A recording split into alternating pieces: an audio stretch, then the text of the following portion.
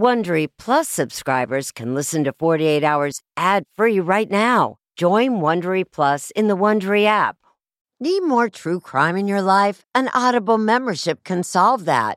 Audible is the ultimate destination for thrilling audio entertainment. As an Audible member, you can choose one title a month to keep from the entire catalog. Don't miss The Serial Killer's Apprentice by Katherine Ramsland and Tracy Ullman. It follows the true story of how Houston's deadliest murder turned a kid into a killer in training. New members can try Audible free for 30 days. Visit audible.com/48 hours or text 48 hours to 500-500. That's audible.com/48 hours or text 48 hours to 500-500 to try Audible free for 30 days. Audible.com/48 hours. 48 Hours listeners know to always expect the unexpected, including when home appliances break down. An American Home Shield warranty can restore your sense of security. It's simple. When a covered item in your home breaks, contact American Home Shield, and their trusted and qualified pros will fix or replace it. Right now, you could take 20% off. Go to ahs.com/48 to save 20%. That's ahs.com/48 for 20% off any plan. For more details, see ahs.com/contracts for coverage details, including limit amounts, fees, limitations, and exclusions. New Jersey residents, the product being offered is a service contract and is separate and distinct from any product or service warranty which may be provided by the home builder or manufacturer. American Home Shield. Don't worry, be warranty. It's Erin Moriarty, and we have a special episode for you today from my original podcast, My Life of Crime. I'm taking you inside true crime investigations like no one else, taking on killers and those accused of crimes. Here's an all-new episode of My Life of Crime that takes you deeper into the psychology behind the fight for Melissa and Marty Tankleff's fight for the truth. I'm not baby killer. I had nothing to do with it. I don't think that you intended on hurting him. I never put my hands on that monster. No. That's Melissa Kaluzinski inside a police interrogation room. The year was 2009. Melissa was a 22-year-old daycare worker accused of hurting an 18-month-old baby. Plain and simple. All you need to do is tell us the truth, and we're done. The interrogation went on for 9 hours. She told police over and over again she didn't hurt the baby. But they didn't believe her. Looks like you intentionally killed this boy. I didn't do anything. I am telling you guys the truth. Just give me a break. This kid's dead. We're not going anywhere until we get the facts here. But finally, Melissa gave in and told detectives what they believed she had done, that she had become frustrated with the baby and killed him.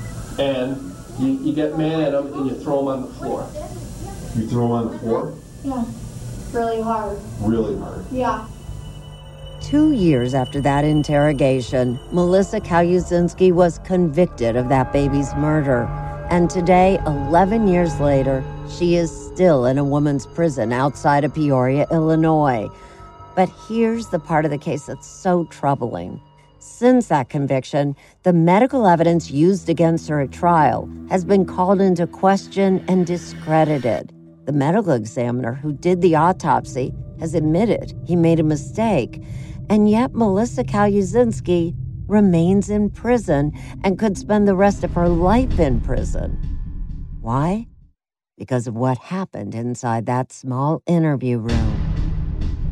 I'm Erin Moriarty, and this is My Life of Crime. A sense of safety is important to everyone, and that's why I want to talk to you about SimpliSafe. It's an advanced security system that protects your entire home so you can rest easy. SimpliSafe is completely customizable with advanced sensors to detect break-ins, fires, floods, and more. You can have 24/7 professional home monitoring for less than $1 a day. So try SimpliSafe for 60 days risk-free. If you don't love it, you can return your system for a full refund. Plus, we're offering listeners 20% off any new SimpliSafe system when you sign up for Fast Protect monitoring. Don't wait. Visit simplysafe.com/48 hours. That's simplysafe.com/48 hours. There's no safe like SimpliSafe.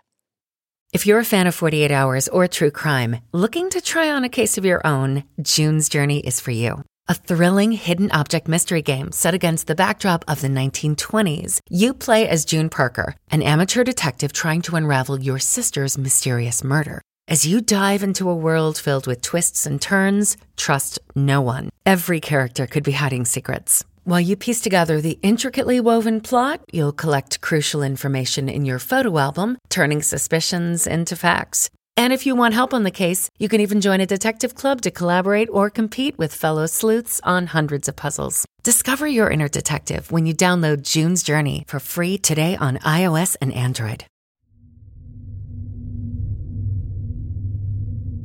Melissa Kaluzinski is now 36 years old. She remains in prison mainly because of that 2009 police interrogation. Her confession was a powerful piece of evidence. No one just admits to a murder, do they? Melissa had to have done something. Why else would she say what she did? Whatever one thinks about Melissa's innocence or guilt, the videotapes of her interrogation demonstrate many of the themes associated with coerced confessions. To explain further is Dr. Saul Kassan. He's a distinguished professor of psychology at the John Jay College of Criminal Justice in Manhattan, and he has written a book about coerced confessions. Duped: Why Innocent People Confess and Why We Believe Their Confessions.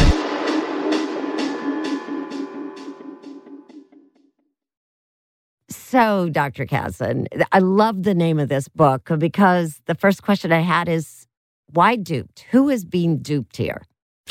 Well, that is an outstanding first question because there are two subtitles to the book. The first person being duped is the suspect, who is led to believe that it's in their better interest to confess than to continue denial. The second people being duped are you and me and the judge and the jury and the courts, because false confessions are not just admissions of guilt. They are statements that reek of credibility. And, there are two myths here. The first myth is, I'd never confess to a crime I didn't commit. My answer to that is, you might. The second myth is, I'd know a false confession if I saw one. No, you wouldn't. Well, the reason why I wanted to start with Melissa's confession is because you've seen it. I've seen it. It went on at first, she's denying it, but the whole thing goes on for 9 hours. And it is very credible. I have to tell you it is, because she didn't just say, I did it. She shows the police that she did it. So, I struggled when I saw it, and I worked with a producer who still sometimes wonders, she had to have done something. So explain to me what was going on in Melissa. If she didn't kill this baby, what is going on through her mind? It's interesting because almost simultaneous to the moment in which she confesses and agrees to give a demonstration with a reenactment with a doll, she's asking questions about when she's going to get home. She has no idea that she's about to cooperate and give a confession and that she'll never see home again.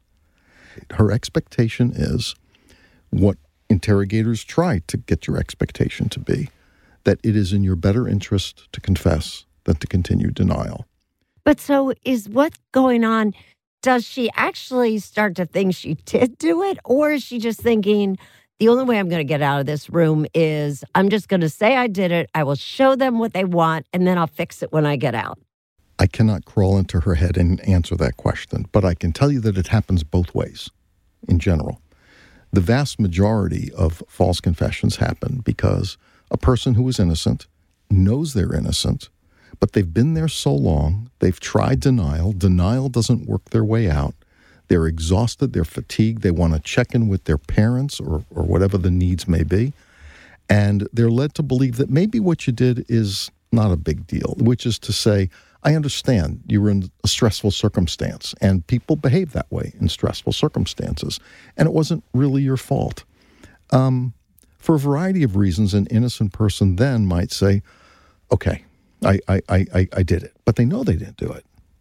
And in fact, when you read interrogation manuals, they will tell you the goal, the overarching goal, is to increase the anxiety associated with denial and decrease the anxiety associated with confession. Oh, my God. So that raises a question I have. Are there certain people who are more likely to falsely confess or more likely to be coerced? Because I have to be honest, I do not think anyone could get me to confess to something I didn't do. I mean, would you agree that there are some people like me who could never be forced to confess something I didn't do? I don't know if there's anybody who's invulnerable. I think everybody has a breaking point. But I agree with you. Some people are vulnerable and some people are not. It doesn't mean that it can't happen to anyone. And I say that because imagine you're at a workplace and imagine that money is stolen and they have a loss prevention department. And the loss prevention department is empowered to try and recover the loss from theft or shoplifting or whatnot. And they identify an employee who they think might have had the opportunity and maybe the time schedule to have stolen whatever it was. And they bring that employee in and they indicate to that employee, well, look, we can call the police in on this. We can do it that way. Or you can sign a confession and pay back the money. And we can keep it in-house. In cases like that, there have been known instances where the employee, fully innocent, never stole the money, decided it was in their better interest and it would be easier in life to sign the confession, pay back the money, then allow this to go to the police. Doesn't that person know that they will probably get fired? Depending on how that interrogation was presented, maybe not. I worked on a case just like that.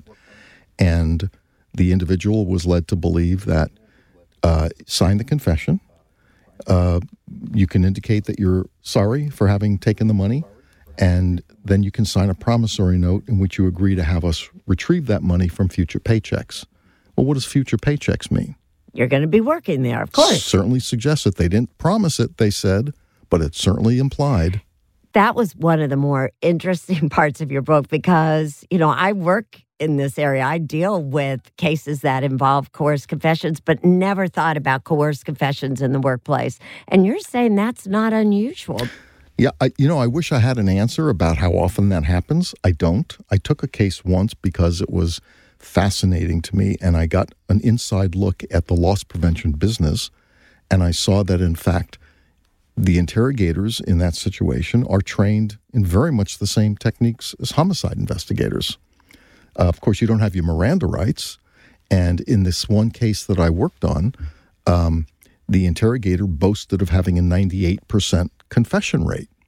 Well, that's not something to brag about. It means you're getting some false confessions in there, unless you are a perfect human lie detector and you know that everybody you're bringing in is the criminal.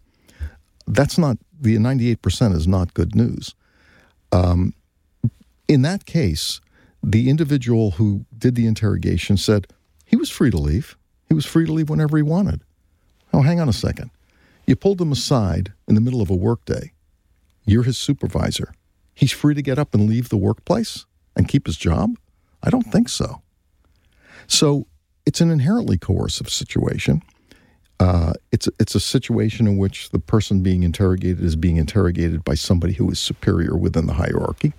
And I will note too, and again, I can't say this as an empirical matter. I wish I could. I have no sense as to what the prevalence rate of this problem is.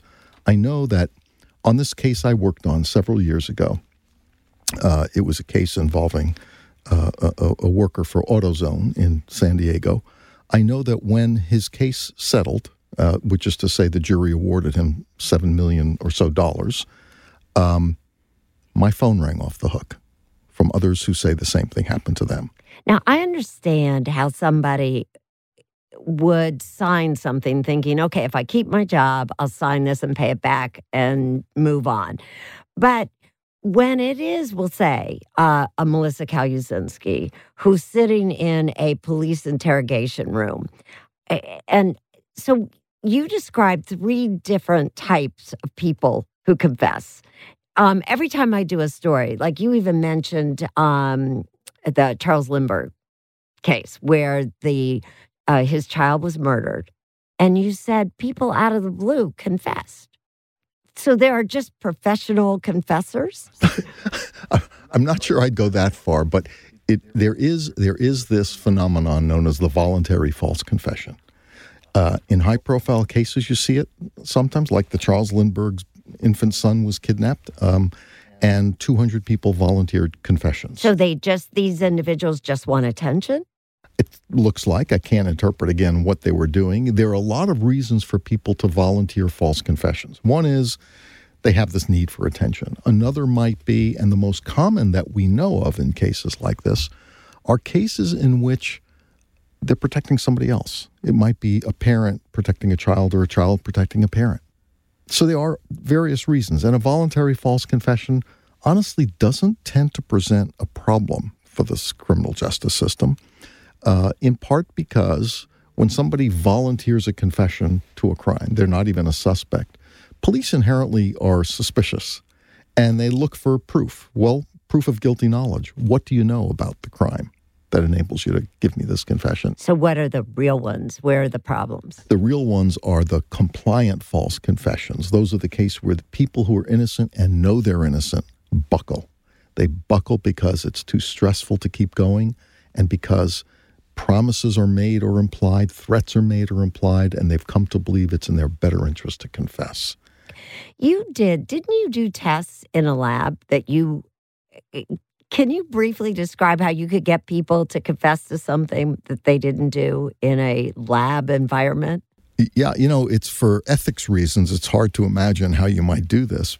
And so the first time we did this, it was at Williams College in 1996, and I had a student by the name of Lee Keachel, and we did the first ever published study on false confessions. What we did is we brought people into the lab, said 2 students at a time, we're going to have one of you read a set of letters, and the other is going to type them. We're interested in people's typing ability, speed, reaction time. That was our cover story. And then by a luck of the draw, coin flip, the experimenter said to one subject, you will be the typer, and to the other, you will be the reader, and then we'll flip roles later. And the experimenter then turns to the typer and says, oh, by the way, whatever you do, don't hit the Alt key. We have a quirk in the program, and the computer will crash, we'll lose everything on the hard drive, so whatever you do, stay away from the Alt key. They start the process, and one student is reading, the other student is typing. The reader is not another subject. The reader is working for us. And about midway through, a couple of minutes into the process, the experimenter explodes, says, oh my God, what just happened? Grabs the keyboard from the subject, starts manipulating the keyboard and says, did you hit the Alt key? And the subject says, no, I didn't touch it. They're mindful. And he turns again, does some manipulation, says again, did you hit the Alt key? Are you sure? Everybody says, no, never touched it. In half of the cases, that's it. And he makes one more effort to get them to say that they touched it. In the other half of the cases, he turns to that Confederate who was reading and said, did you see anything? Now, either she says, no, I didn't, or she says, yes, I saw him hit the Alt key. At which point the blood drains from the subject's face. Sometimes they come right out and apologize. Many of them 3 times more sign a confession after being presented with that false evidence than if they weren't presented with the false evidence. And when all is said and done, many of them actually came to believe that they hit the Alt key, which we knew they didn't hit. So what's going on there? They had no choice but to believe this Confederate who presented false evidence. And the other thing that's going on is they're now stressed and they want out. The third type of false confession, which is, are people where they're vulnerable or they're rendered vulnerable. There was a case in New York that I found just jarring, and I can tell this story quickly because It was a guy by the name of Malte Thomsen from Denmark. And this says a lot, I think, about cultural differences. 22 years old, comes from a family of teachers, educators, came to work at a preschool near the United Nations. And at some point, another assistant at that school made an allegation to the staff that he was sexually abusing some of the children. Well, the person who made the allegations had apparently made several of those before, was a troublemaker, was not credible. They did the responsible thing and put him under some surveillance, asked questions of children, of staff. It was an unlikely scenario because it was a huge setting with a lot of people around at all times.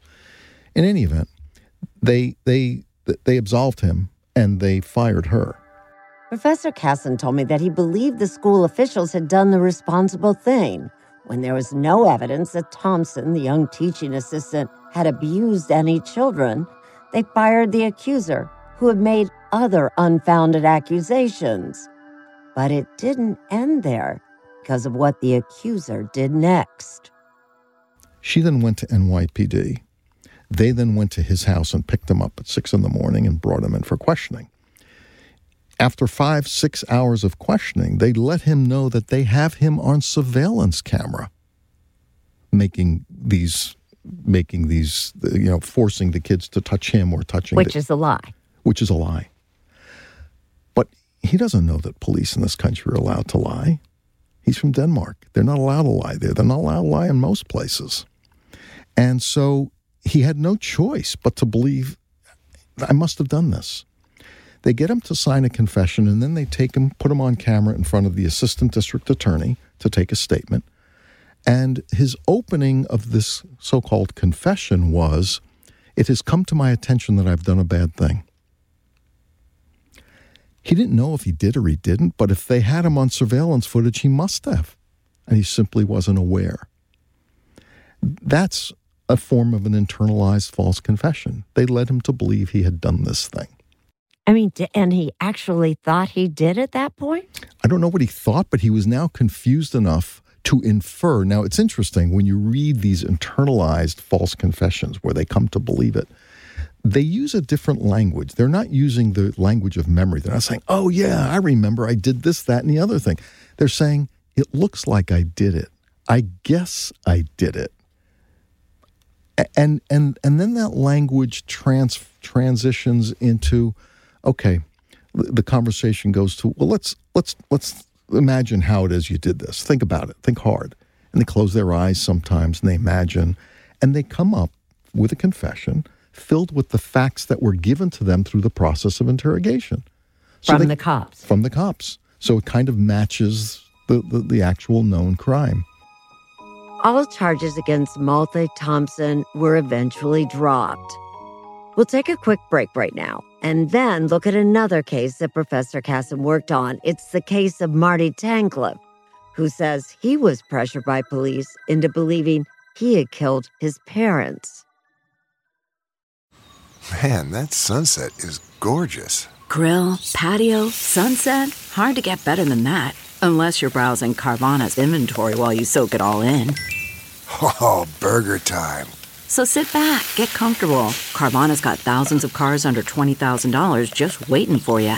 I could stay here forever. Carvana, where car buying meets comfort meets convenience. Download the app or visit Carvana.com today.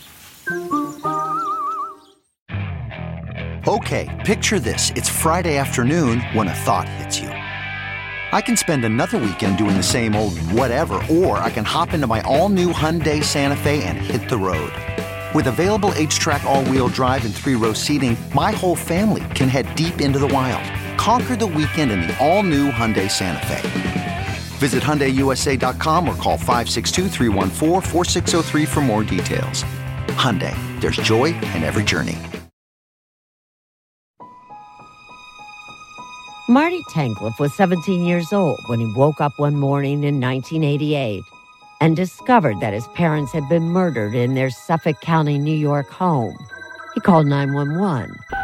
Just remember the woman screaming and yelling, Listen to me! me? Saying, calm down, calm down. I'm sending you an ambulance. She gave me some instructions. I want you to take a clean towel, wrap wherever he's gushing blood from. And did you do that? I did that. Shortly afterwards, investigators arrived and almost immediately zeroed in on Marty as the main suspect.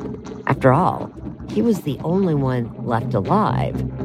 Lead investigator, Detective James McCready. He was sitting as calm can be, with his hands clasped just like this. What would you have expected him to be doing? I think he would have been crying. I think he would have been shaken, been very upset. But Marty, oblivious to McCready's suspicions, thought he was helping the cops.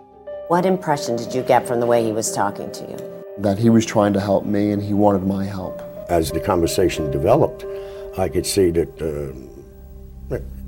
he was lying. I mean, and how did you know that? It's not so much the way what is said, it's the way in which it's said. Marty did finally confess, or what Detective McCready called a confession. This is how Marty once described to me what happened. It was the constant barrage. Marty, we know you did it. Everything will be okay. Just tell us you did it. We know you did it. And it was the on and on and on questioning over and over. The critical point in the interrogation came when McCready left the room to take a fake phone call from Marty's father, who was actually in a coma at the time. Your father, they pumped him full of adrenaline, and he came out of his coma, and he said that you did it, Marty. You lied to him? Yes, I lied to him, yes. Yeah, and that's all right to do? The United States Supreme Court says it is. And what are you thinking? That this can't be happening. That this is not real. Marty Tankleff told police over and over again that he had nothing to do with the attack on his parents. But as you just heard, Suffolk County, New York Detective James McCready lied to him. And eventually it made the 17-year-old, who had never dealt with police before, question his own memory. Professor Casson describes how it happened. At that point, Marty caves. That phone call, that staged phone call, that was preceded by other lies. At one point, the detective came in and said, Marty, your mother fought with her assailant and there was hair in her grasp. And we did the analysis. That hair is yours. And that just confused the hell out of him because Marty didn't approach his mother. He saw that she had died and he was now looking for his father. The detective then, because they had a problem, these are two very bloody crime scenes in the house, and Marty was clean. So they had to believe that he had showered before calling 911.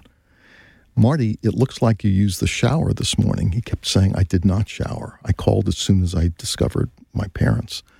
And the detective said, well, we did a humidity test on your shower, and it shows it was used this morning. Again, another lie. Lie number 2. And then the detective, McCready, leaves the room, leaves Marty sitting in the room with his partner, returns and says, Marty, I have good news and bad news. The good news is we spoke to the hospital and your father has regained consciousness. He's out of his coma. The bad news is he said you did it. Marty says, my father is the person I trust most.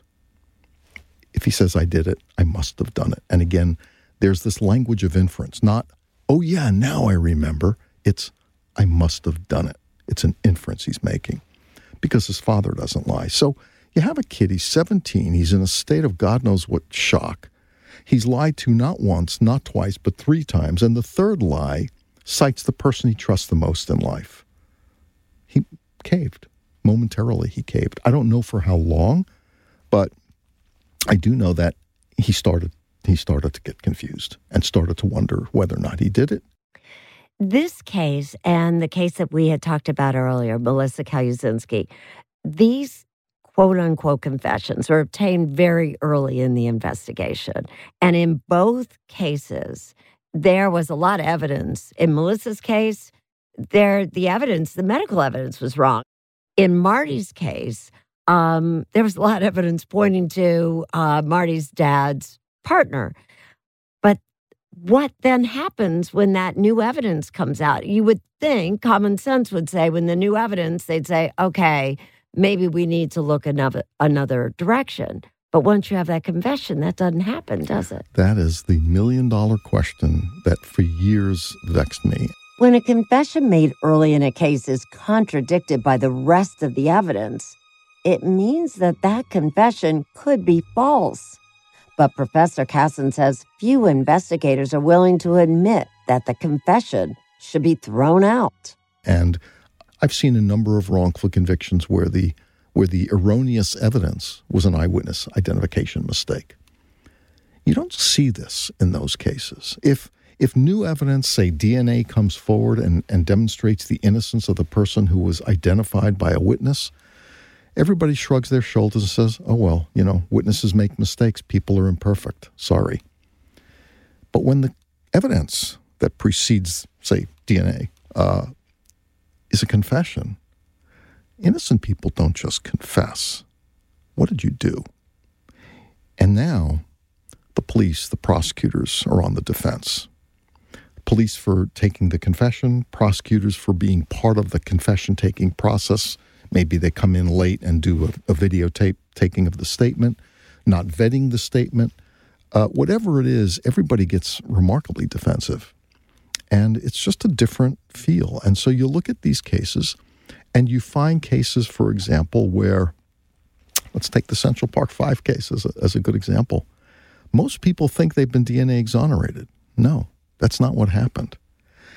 In April of 1989, the jogger was raped in a brutal way, and these kids were dragged in for interviewing and interrogation, and they did, in fact, confess. Didn't all 5 confess? 4 of them gave statements on camera. The 5th allegedly did confess, according to the detectives. And so there were their confessions.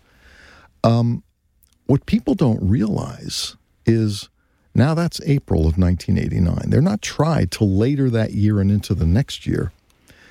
In the summer of 1989, she was raped, and there was semen samples taken from vaginal swab, from clothing, from her socks. There was semen everywhere. The results came back that summer from the crime lab. All of the samples traced to a single person, not to more than one. And all of that, one person, conclusively excluded all of them. I had no idea.